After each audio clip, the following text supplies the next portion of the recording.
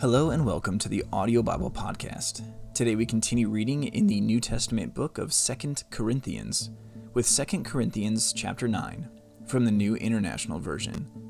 There is no need for me to write to you about this service to the Lord's people, for I know your eagerness to help, and I have been boasting about it to the Macedonians, telling them that since last year you in Achaia were ready to give, and your enthusiasm has stirred most of them to action. But I am sending the brothers in order that our boasting about you in this matter should not prove hollow, but that you may be ready, as I said you would be. For if any Macedonians come with me and find you unprepared, we, not to say anything about you, would be ashamed of having been so confident. So I thought it necessary to urge the brothers to visit you in advance and finish the arrangements for the generous gift you had promised. Then it will be ready as a generous gift, not as one grudgingly given.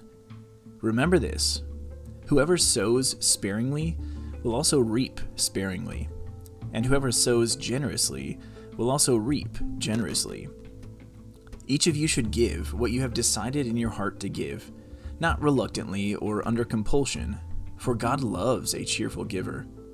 And God is able to bless you abundantly, so that in all things, at all times, having all that you need, you will abound in every good work.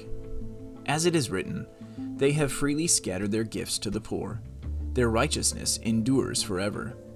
Now he who supplies seed to the sower and bread for food will also supply and increase your store of seed, and will enlarge the harvest of your righteousness.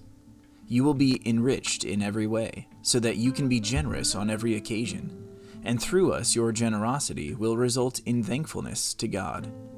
This service that you perform is not only supplying the needs of the Lord's people, but it is also overflowing in many expressions of thanks to God. Because of the service by which you have proved yourselves, others will praise God for the obedience that accompanies your confession of the gospel of Christ, and for your generosity in sharing with them and with everyone else. And in their prayers for you, their hearts will go out to you, because of the surpassing grace God has given you.